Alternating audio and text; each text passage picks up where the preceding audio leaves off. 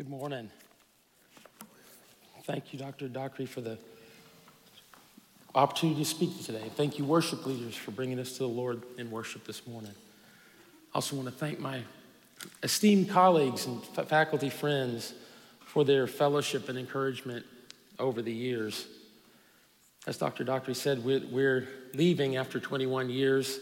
We didn't expect this, but God has called us to Clear Creek Baptist Bible College, our only Kentucky Baptist college supported by the SBC churches of the Kentucky Baptist Convention. So we're going to serve alongside them there and do similar things that I'm doing here. 21 years ago, I was finishing my dissertation at Southern Seminary, and Dr. Craig Blazing called me into his office there, and he had just been appointed provost here, and he called me in and he was trying to sell me on the idea of coming alongside him and serving here at Southwestern. I said, Dr. Blazing, without a moment's hesitation, I said, you had me at hello. I had no job, and the idea of coming to such a historic, impactful place for the SBC and its mission efforts was amazing that God would open the door for us. Over the years, we've made precious friends here, precious friends. Some are still here among us. Some have gone on to other places. Some have gone on to be with the Lord. And we've seen many generations, a number of generations of students have passed through the halls of Southwestern in our time here. And it's truly been a privilege to serve them, to serve you in feeding the Lord's sheep. Would you join with me in prayer for a moment? Father God, I thank you so much for the opportunity to worship you today in the midst of such a precious community of believers. Thank you for our hope in you, Lord Jesus. Thank you for our hope in the resurrection that you're calling us to. It's in Jesus' name I pray. Amen. Jesus Christ will one day resurrect and perfectly transform his people into the conformity of his glorious body. This has been planned from eternity past, a plan for a king, a plan for a kingdom of saints, a plan for redemption in the mind of God from before creation. We see this in John 17, and we see it in 1 Peter 1. God's epic Bible story of salvation in Jesus Christ is presented across the scriptures and across history. Jesus Christ is the promised seed of Eve who will defeat our enemy, Satan. Jesus Christ is the promised seed of Abraham, through whom all the nations of the earth will be blessed. Jesus Christ is the promised seed of David, who will rule his kingdom eternally. He is the Alpha and Omega, the beginning and the end, we see in Revelation 22. He is the central figure and purpose for God's plan of redemption. When I was small, and there was a time, well, we don't have one up here, but I could walk under my mother's piano. She had a grand piano. She's a pianist. I didn't know much. I knew my parents' hugs. I knew playing. I knew running. I knew bothering my sister and bothering our cat, swinging it by its tail one time. It was a terrible thing, I know. I hear that story a lot. But I didn't know things. I didn't know about God. I just had a warm, loving family, and the Lord had my parents raise me up to go to church, vacation Bible school, sunbeams, all the Baptist programs, and I heard Bible stories, and they taught me prayers. Well, there was one prayer that had a significant impact on me. Perhaps you remember it. Now I lay me down to sleep. I pray the Lord my soul to keep. If I should die before I wake, I pray the Lord my soul to take. For years I prayed this without thought, just a rote prayer every night. But around the time I turned 5, it began to terrify me. Every night in the dark, thinking about it after my parents had left the room. I didn't know the Lord at that time. He was an abstract out there, Bible stories. So let's unpack this. Now I lay me down to sleep. No real problem there, but I wasn't really the one laying me down to sleep. I would never go to sleep or go to bed as a child if I had the chance to stay up. I pray the Lord my soul to keep. Now, it began to dawn on me that I was praying to God to do something here, my soul to keep. And if I'm asking him to do it, he might not do it. My understanding of my lostness was starting to creep in as I was hearing the gospel and hearing about what Christ had done and about sin and these sorts of things. If I should die before I wake. Now here, my 5-year-old mind began to understand that I might die in the night. What a way to go to bed. I'd already seen a grandmother die at the age of 3. Not seen her die, but I went to her funeral. I remembered that. And I remembered at the age of 5, my grandfather passed away and went to his funeral. And now this was looming in the dark beyond my parents walking out of the room. There's always safety with your parents there. And I know that statistically that's a very small chance for a young child to die, but that's not what I'm thinking of as a child and when I'm going to bed and saying this prayer. I pray the Lord my soul to take. Well, again, in my 5-year-old mind, if I die, the Lord may or may not take me to be with him in heaven. I had no assurance because I didn't know the Lord. I just understood I might die and God might not take me. That was the part I was focusing on. So I didn't know Christ. I didn't know that his death and resurrection or the epic Bible story, the plan for salvation of mankind. But I was beginning to understand something about Jesus and his work on the cross. I just didn't in any way connect it to my personal life. I didn't connect it to my fear of dying and lostness, my sin, the things that I did in disobedience to my parents. I didn't connect it to that.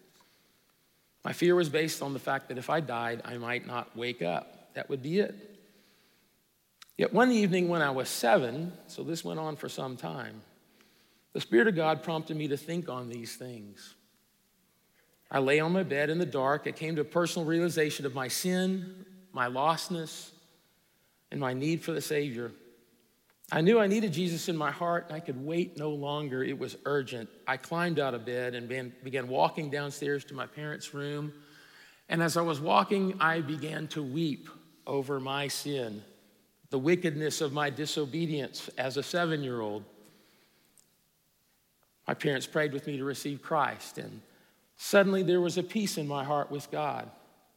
I didn't fear going to bed at night anymore.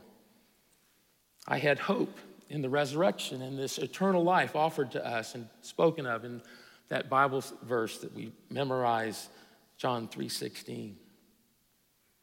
Well, in our passage today, Paul speaks to the church, calling us to imitate and stand firm in his resurrection mindset. Now, we know that Paul is writing to the church at Philippi, and he's already spoken in 3:3 of how the true circumcision worship God by spirit and glory in Christ Jesus, put no confidence in the flesh. I appreciate Drs. Wilkinson and Skog and Sears in their run-up to our passage, which here in this passage is truly a summary of what's gone on in the prior verses. In our passage today in 3:17 to 4:1, Paul is summarizing and he's juxtaposing 2 parts of the 3-part goal that's found in verse 10. In 3:10, Paul writes, "My goal is to know him and the power of his resurrection and the fellowship of his sufferings, being conformed to his death." So that 3-part goal, to know Christ, to know his resurrection, and to know the fellowship of his sufferings, coming to faith is prior to these things. Of course, Paul knows Christ. The first part of his goal is to know Christ more deeply. The second part of Paul's goal is to know the power of Christ's resurrection, but that's a future event.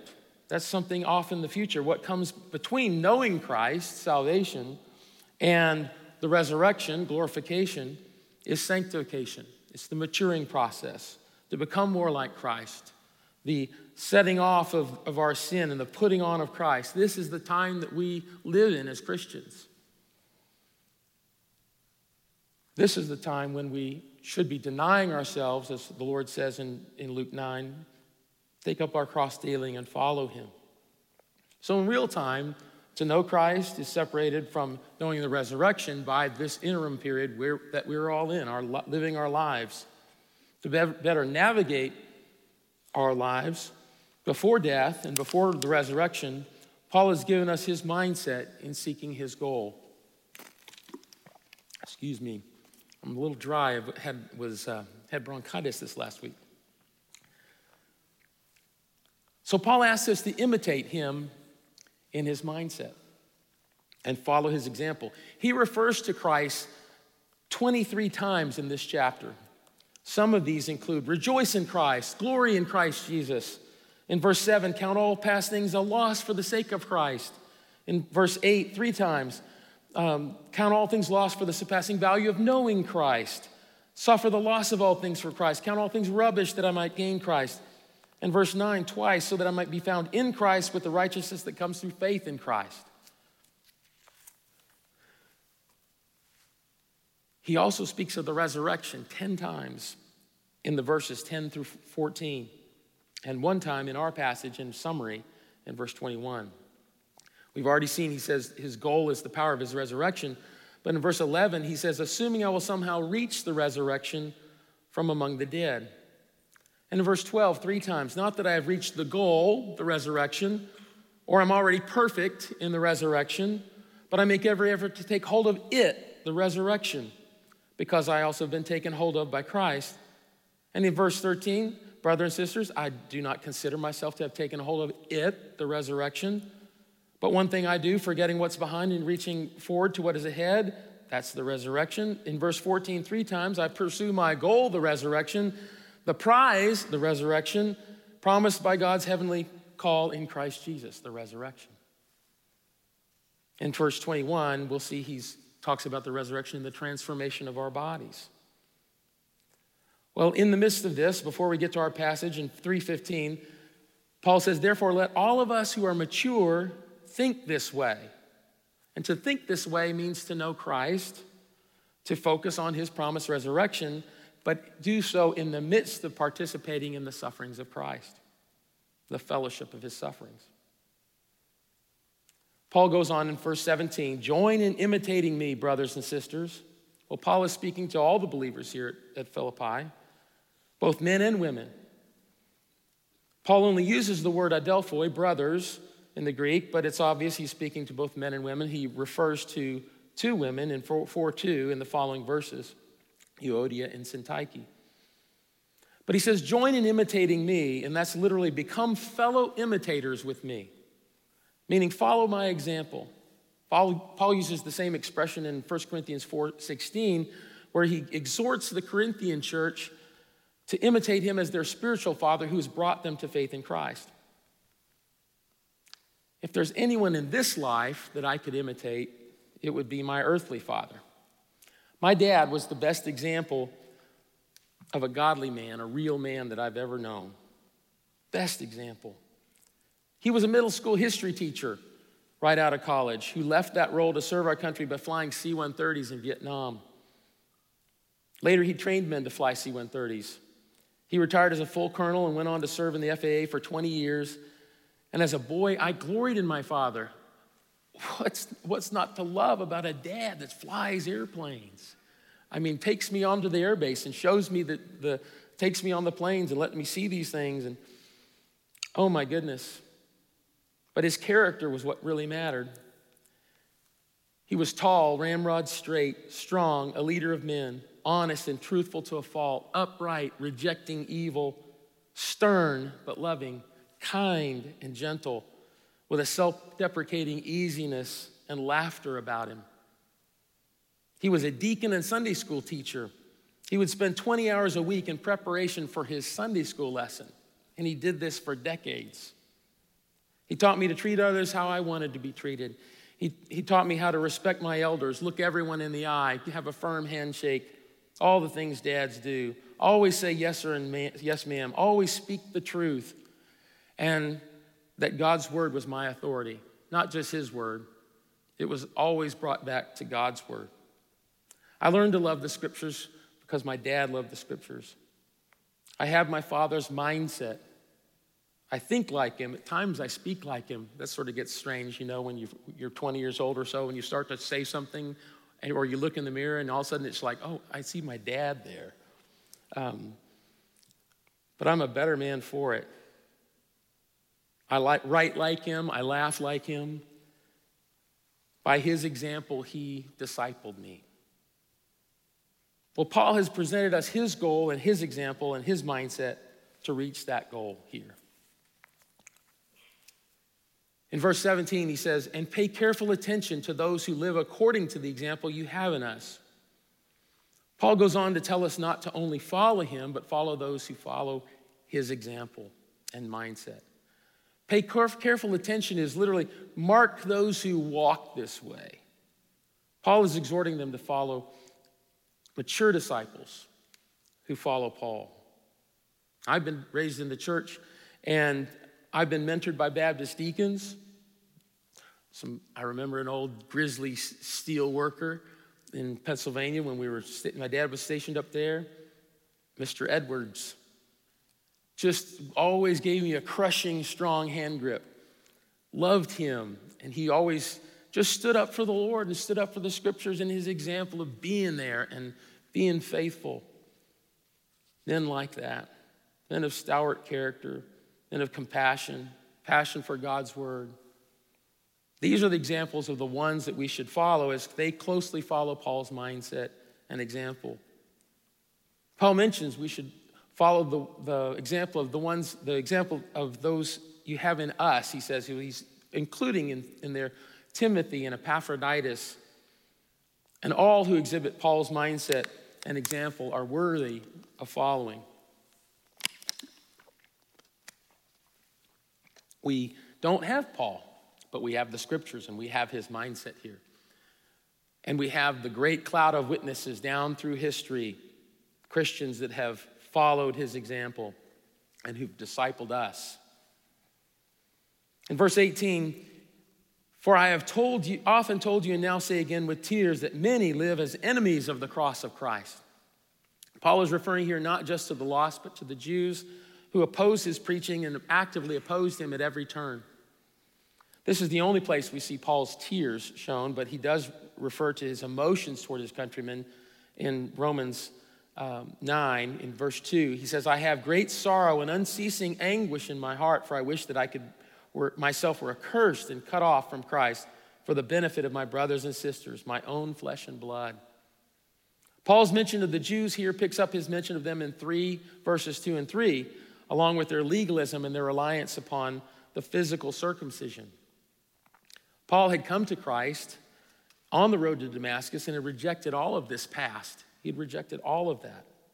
But the Jews had not. They walk as enemies of Christ's death and all that it means. This is the same thing that the prophet Simeon prophesied to Mary in Luke 2:34, where he said, behold, this child is appointed for the fall and rising of many in Israel and for a sign to be opposed. Paul is here juxtaposing the example of these enemies of Christ with his example. And in verses 19 through 21, as he moves forward, he's comparing the enemies of the cross to the Christians. And he walks us into and out of a conceptual chiasm, a chiastic pattern, comparing in order our eternal end, our God, our glory, and our mindset. So for the enemies of the cross of Christ, as he walks in, their end is hell, eternal separation from God. Their God is their flesh, their dietary laws. Their glory is their reliance upon the circumcised flesh. Their focus is an earthly mindset on the legalism of the law. Paul next reverses this chiasm and walks out of it, switching to the Christian in contrast, walking out with the pattern mindset, our mindset, glory, God, and final end. So he says in verse 20, as he's walking out of this pattern, our citizenship, however, is in heaven. While the enemies of the cross are earthly minded, Christians should have a heavenly mindset because our citizenship is in heaven and our Lord is there. The Philippians were citizens of an outpost of Rome. As such, they were Roman citizens. Paul wrote to them from the capital and exhorted them to walk in the right manner. And they were used to this sort of thing from looking to Rome as the political sphere of getting their orders from Rome. But Paul is using the analogy here from heaven, that they should be focused on the heavenly kingdom. And heavenly kingdom matters. For the local church is an embassy of the kingdom of God, and Christians its ambassadors. Well, our citizenship is in heaven, he says, and we will be the recipients of a kingdom that which Daniel spoke of in Daniel 7, verse 13, where he said, I continued watching in the night visions, and suddenly one like a son of man was coming with the clouds of heaven. He approached the Ancient of Days and escorted him before him. He was given dominion and glory and a kingdom, so that those of every people, nation, and language should serve him. His dominion is an everlasting dominion that will not end and will not be destroyed. This is the kingdom of God that Christ preached in the Gospels. Jesus states in John 3 that only the born-again believers in Christ will see this kingdom or enter it. It's a heavenly kingdom, Jesus says. For he says in John 18, my kingdom is not of this world. He bestows this kingdom literally on the disciples in Luke 22:29. It's a kingdom inaugurated by Christ, which will come in power when Christ returns in Revelation 19. Jesus also spoke of this after his resurrection in the 40 days between his resurrection and ascension in Acts 1. So in verse 20, Paul says, we eagerly await for this Savior from heaven. While the enemies of the cross glory in their circumcision, we glory in our Savior who has redeemed us. And we eagerly await his return. When I was young, again, my father was always out flying in the Air Force, long trips. For a time, he was flying from New Jersey, where we were stationed. He was stationed all the way back to Vietnam, ferrying troops and material. So he would be gone for a month sometimes. Well, we were always eagerly awaiting him coming home. Whether it was just a day at the office on base or it was a long trip, we were awaiting him, and it was a big deal for our family when he came. Whoever heard his car arrive in the driveway or heard the car door slam or saw him at the door first yelled, Daddy's home. And we all ran to him for hugs and a kiss on the cheek. Life was good when he was in the house.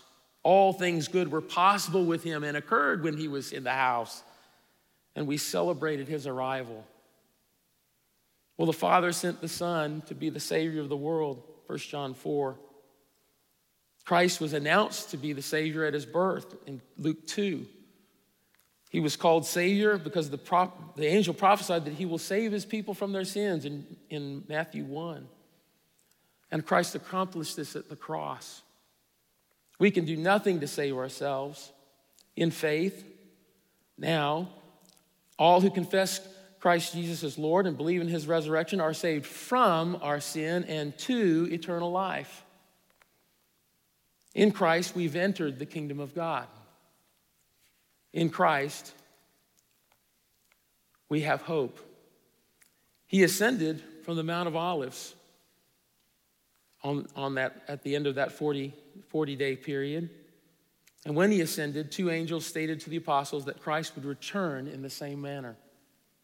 He will return to the same place. According to Zechariah 14, he's going to return to the Mount of Olives. And now we eagerly await his return. Who is this Savior? Well, Paul then says, our God is the Lord Jesus Christ. He names him. Verse 20. While the God of the enemies of the cross is their dietary rules, Jesus is our God. Our Savior's name is Jesus. His name means salvation. He is the Messiah, the Hebrew Mashiach, which means the one who is anointed to rule. And Christ means the same in the Greek, the one anointed to rule. Finally, Paul gets in this chiastic pattern the end for the Christian. In verse 21, he will transform the body of our humble condition into the likeness, conformity of his glorious body by the power that enables him to subject everything to himself. For the enemies of Christ, their end is destruction. But our end will be a new beginning. To die is to go be with the Lord, but by his sovereign divine power, Christ will resurrect our weak bodies of flesh and transform them to be conformed to his glorified resurrection body. What a hope we have in Christ. Paul writes of this event in 1 Thessalonians 4:16. For the Lord himself will descend from heaven with a shout, with the archangel's voice, and with the trumpet of God, and the dead in Christ will rise first. Then we who are still alive, who are left, will be caught up together with them in the clouds to meet the Lord in the air, and so we will always be with the Lord. Paul writes about this also in 1 Corinthians 15:51. Behold, I tell you a mystery. We shall not all sleep, but we shall all be changed in a moment, in the twinkling of an eye, at the last trumpet. For the trumpet will sound, and the dead will be raised imperishable, and we shall be changed. For this perishable body must put on the imperishable, and this mortal body must put on immortality. Remember Paul's goal in 3:10, to know Christ, to know the power of Christ's resurrection, and to know the fellowship of his sufferings, being conformed in them to his death. Christians live between coming to know Christ and going to be with Christ. We're all in this sanctification process. As Paul writes again in 2 Corinthians 3:18, we all with unveiled faces are looking as in a mirror at the glory of the Lord and are being transformed in the same image from glory to glory. In this life, we experience the fellowship of his sufferings. And I know that as students, you're experiencing the sufferings and deprivations of being a student for the cause of Christ. Your professors have all been there. We don't just rise from nothing on these ivory towers. I once had someone say that to me. You don't know what it's like. Well, we do know what it's like. My wife and I moved to seminary. I left a really thriving youth ministry position that paid well, and we came to seminary, and we used all of our savings from our house to live because I didn't have jobs. And finally, we ran out of money, and then church folks, without being asked, started sending us money, and for a few months, they met our needs, and it was exactly what we needed. And then that stopped, and I got 2 jobs that made it all work, and we lived below the poverty line. Work was hard, finances were difficult. It felt like we were in a financial vice, and every time the car broke down, or there was a sickness and a doctor bill, or the children needed shoes because they're growing, every time it felt like someone was cranking that vice, and the pressures of being a student, the pressures of being here. But looking back, God took care of us, and he met every need. We learned to rely on him in this process, in these sufferings. We grew in the Lord, and we were equipped at seminary. Today, I wouldn't give up those struggles for anything. We saw God meet needs. And my goodness, when the stories we have now of God's goodness to us at seminary and how he provided for us, these came with the joys with sitting under professors in the classroom, hearing them speak, and going to coffee with them and eating lunch with them in the cafeteria. Those are things you don't get unless you're here. And the joys of sitting down one day in class and this guy that's sitting next to me becomes one of my best friends. Or the guy that's teaching me now, I've been talking to every month for the last 30 years. Such good, precious friends, because we were here in going through those struggles that you're going through. In the midst of life's struggles, think this way, Paul says. Keep your heavenly citizenship in mind. Eagerly await the return of our Savior, the Lord Jesus Christ. Lay aside all in this life for the goal of the resurrection promised in Christ. It's kind of hard to go astray if you're thinking of those things.